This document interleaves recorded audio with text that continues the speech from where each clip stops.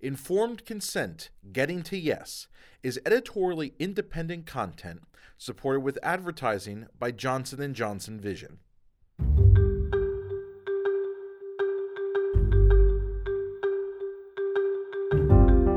Welcome to Informed Consent, Getting to Yes. I'm Marguerite McDonald of Ophthalmic Consultants of Long Island in Oceanside, New York. On this podcast, I interview KOLs, key opinion leaders, about how they get patients to say yes to a recommended regimen, whether it's a new drug regimen or a type of premium cataract surgery or an in-office procedure. What exactly do they say that makes the difference? On this episode of the podcast, we'll be discussing how to explain the value of femtosecond surgery and toric lenses to patients who have astigmatism. My first guest is Dr. Kendall E. Donaldson, Professor of Clinical Ophthalmology and Cornea Specialist at the Bascom Palmer Eye Institute in Miami, and Medical Director of the Bascom Palmer Eye Institute in Plantation, Florida. Thanks so much, Marguerite. It's a privilege and honor to be with you today to talk about this. Also joining the discussion is Dr. Preeya Gupta. She is an Associate Professor of Ophthalmology at Duke University and an expert in cornea and refractive surgery. Thanks so much, Marguerite. But before we get into the main topic, I'd like Preeya to tell us about her practice at Duke, and then we'll hear from Kendall about her practice at Bascom Palmer. Sure. So my subspecialty is in cornea and refractive surgery, but of course I do a lot of cataract surgery, and so I kind of have a diverse practice, and really centered around both traditional corneal refractive surgery, but really refractive cataract surgery. I'm a cornea specialist. I certainly do a lot of cataract surgery. I'd say about 60 to 70% of my practice is still cataracts. I also do complex cataracts, corneal surgeries, lamellar corneal surgeries, LASIK, and a lot of dry eye ocular surface disease. So combination. Okay, so the cataracts, I know, do a great deal of premium surgery, toric, femto, etc. Do you ever do a toric without femto? All of my toric cases are done with femto. So all of our upgraded lenses, the multifocals, as well as the astigmatism correction is done with femtosecond laser. And we've been doing it that way since 2012 when we started doing femto at Bascom Palmer. Toric lenses I've been using probably since I, first graduated from training a decade ago. And probably femtosecond laser maybe really over the last 5 or 6 years. It's been kind of a mainstay of what I incorporate into my offerings for cataract surgery. I think that, the first thing that if you are using a lot of femto and or toric, managing astigmatism is really kind of a critical aspect to achieving the end goal of patients being happy with their vision when it comes to cataract and refractive surgery.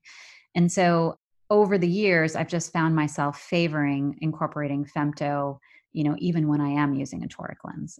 The division between when to exactly start using torics, how much astigmatism do you handle with femto AKs, and when do you start talking about torics? Do you have a scheme? So in general, I would say it really depends on the axis of the astigmatism. So for patients that have with the rule astigmatism, somewhere in that 1.4, 1.5 diopter range is when I start switching over to toric lenses generally. And then for patients with against the rule astigmatism, anything kind of in that 0.85, 0.9, somewhere in there for against the rule or greater is when I incorporate toric lenses. If I can correct it with a toric lens, I always prefer to make my correction with the toric lens. So in those cases where I'm using a toric lens, I'm not doing limbal relaxing incisions. So I'm doing the astigmatic correction with the lens itself. I think there have been some great studies that have compared astigmatism correction with LRIs versus toric IOLs. And over the long term, it appears that the toric IOL is more stable because you can get some regression of limbal relaxing incisions over the first 6-month period following cataract surgery.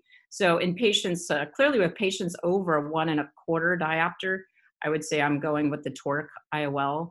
If it's less than a diopter, I'm using limbal relaxing incisions. And again, you have to take into account if it's with the rule or against the rule, because we're aiming to leave just a little bit of with the rule astigmatism. So we'd undercorrect with the rule astigmatism. So in those cases, I might be going more with an LRI as opposed to against the rule astigmatism, where we're trying to really get rid of all of that.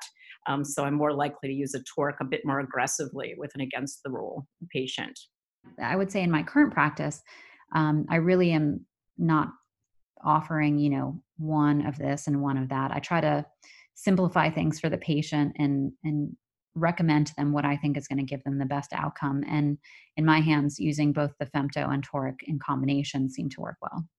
So one of the things our listeners really like is when I pretend I'm a patient and we get our expert to talk to me so that they can hear exactly the words that you use with the approach that you use. So let's pretend I'm Mrs. Smith in my late 60s, trouble driving at night, 2 to 3 plus NS, and 3 diopters of astigmatism. How would you talk to me? Absolutely. So with all patients, I start out by describing what cataracts are and a general brief description of risks and benefits. And once that's out of the way, I like to then kind of focus on the refractive aspects of cataract surgery. So I'll say, Mrs. Smith, so now we just have to decide what implant you'd like in your eye. There's a variety of implants that are available. Some help you to be less dependent on glasses and some don't. There's no wrong decision. You just need to decide how you want to see. And so generally at this point, you can elicit whether the patient actually wants to be free of glasses. So assuming Mrs. Smith says, yes, I really don't want to wear glasses to drive, then I would say to the patient, well, looking at all your measurements, you have a lot of astigmatism. You may or may not have been told this in the past. And in our practice, we actually have a one-page sheet that has kind of broad category of implants. And so I just circle that section of the sheet that hones in on toric correction. This discussion takes a bit of time, but it's really important. And I try to say pretty much the same thing to all of my patients, independent of the astigmatism level. I have to start by educating the patient. We have to really let them know what astigmatism is. And I usually explain that by explaining the difference between a tennis ball that's a perfect sphere versus a football that has a lot of astigmatism. And this is a once in a lifetime opportunity to be able to correct that.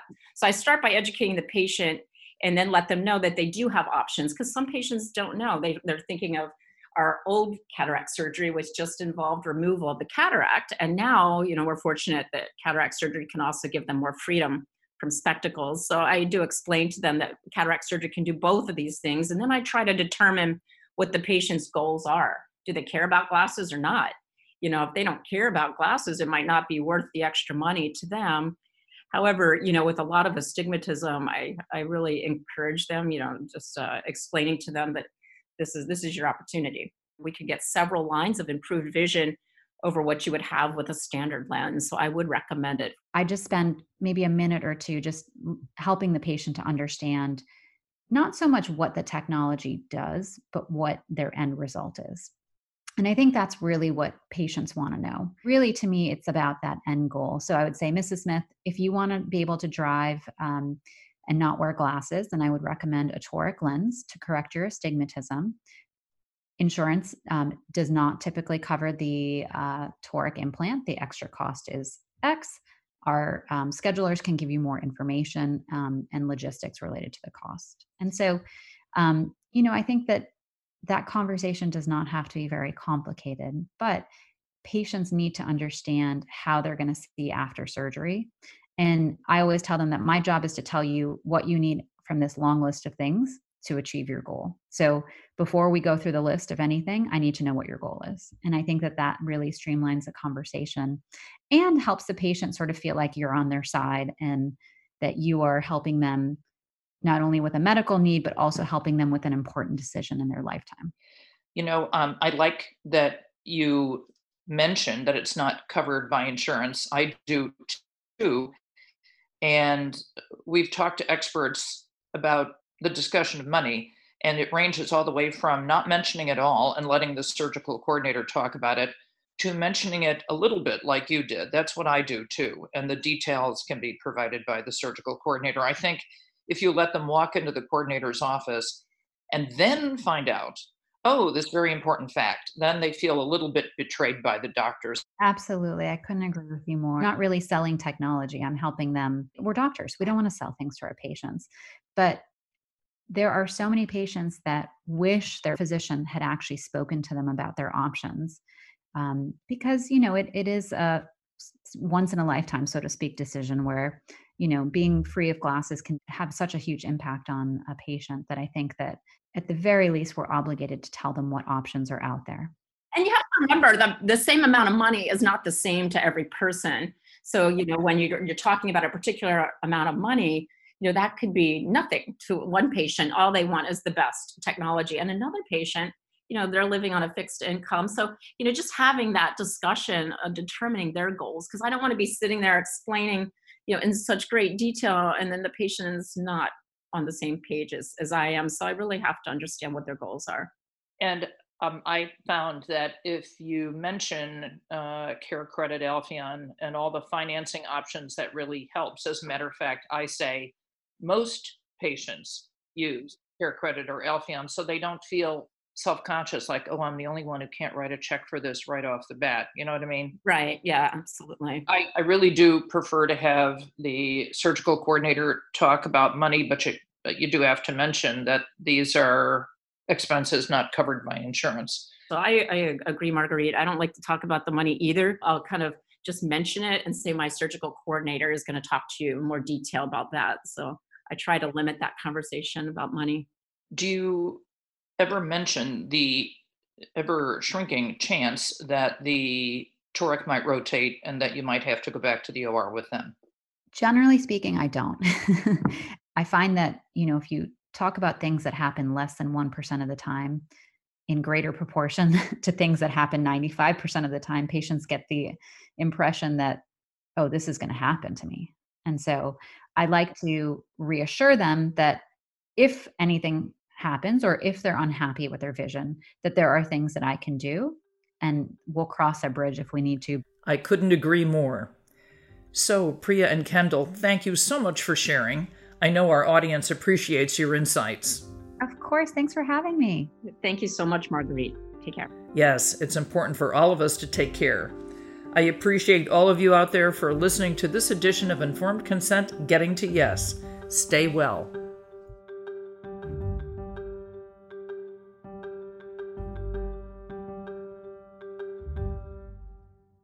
Informed Consent Getting to Yes is editorially independent content supported with advertising by Johnson & Johnson Vision.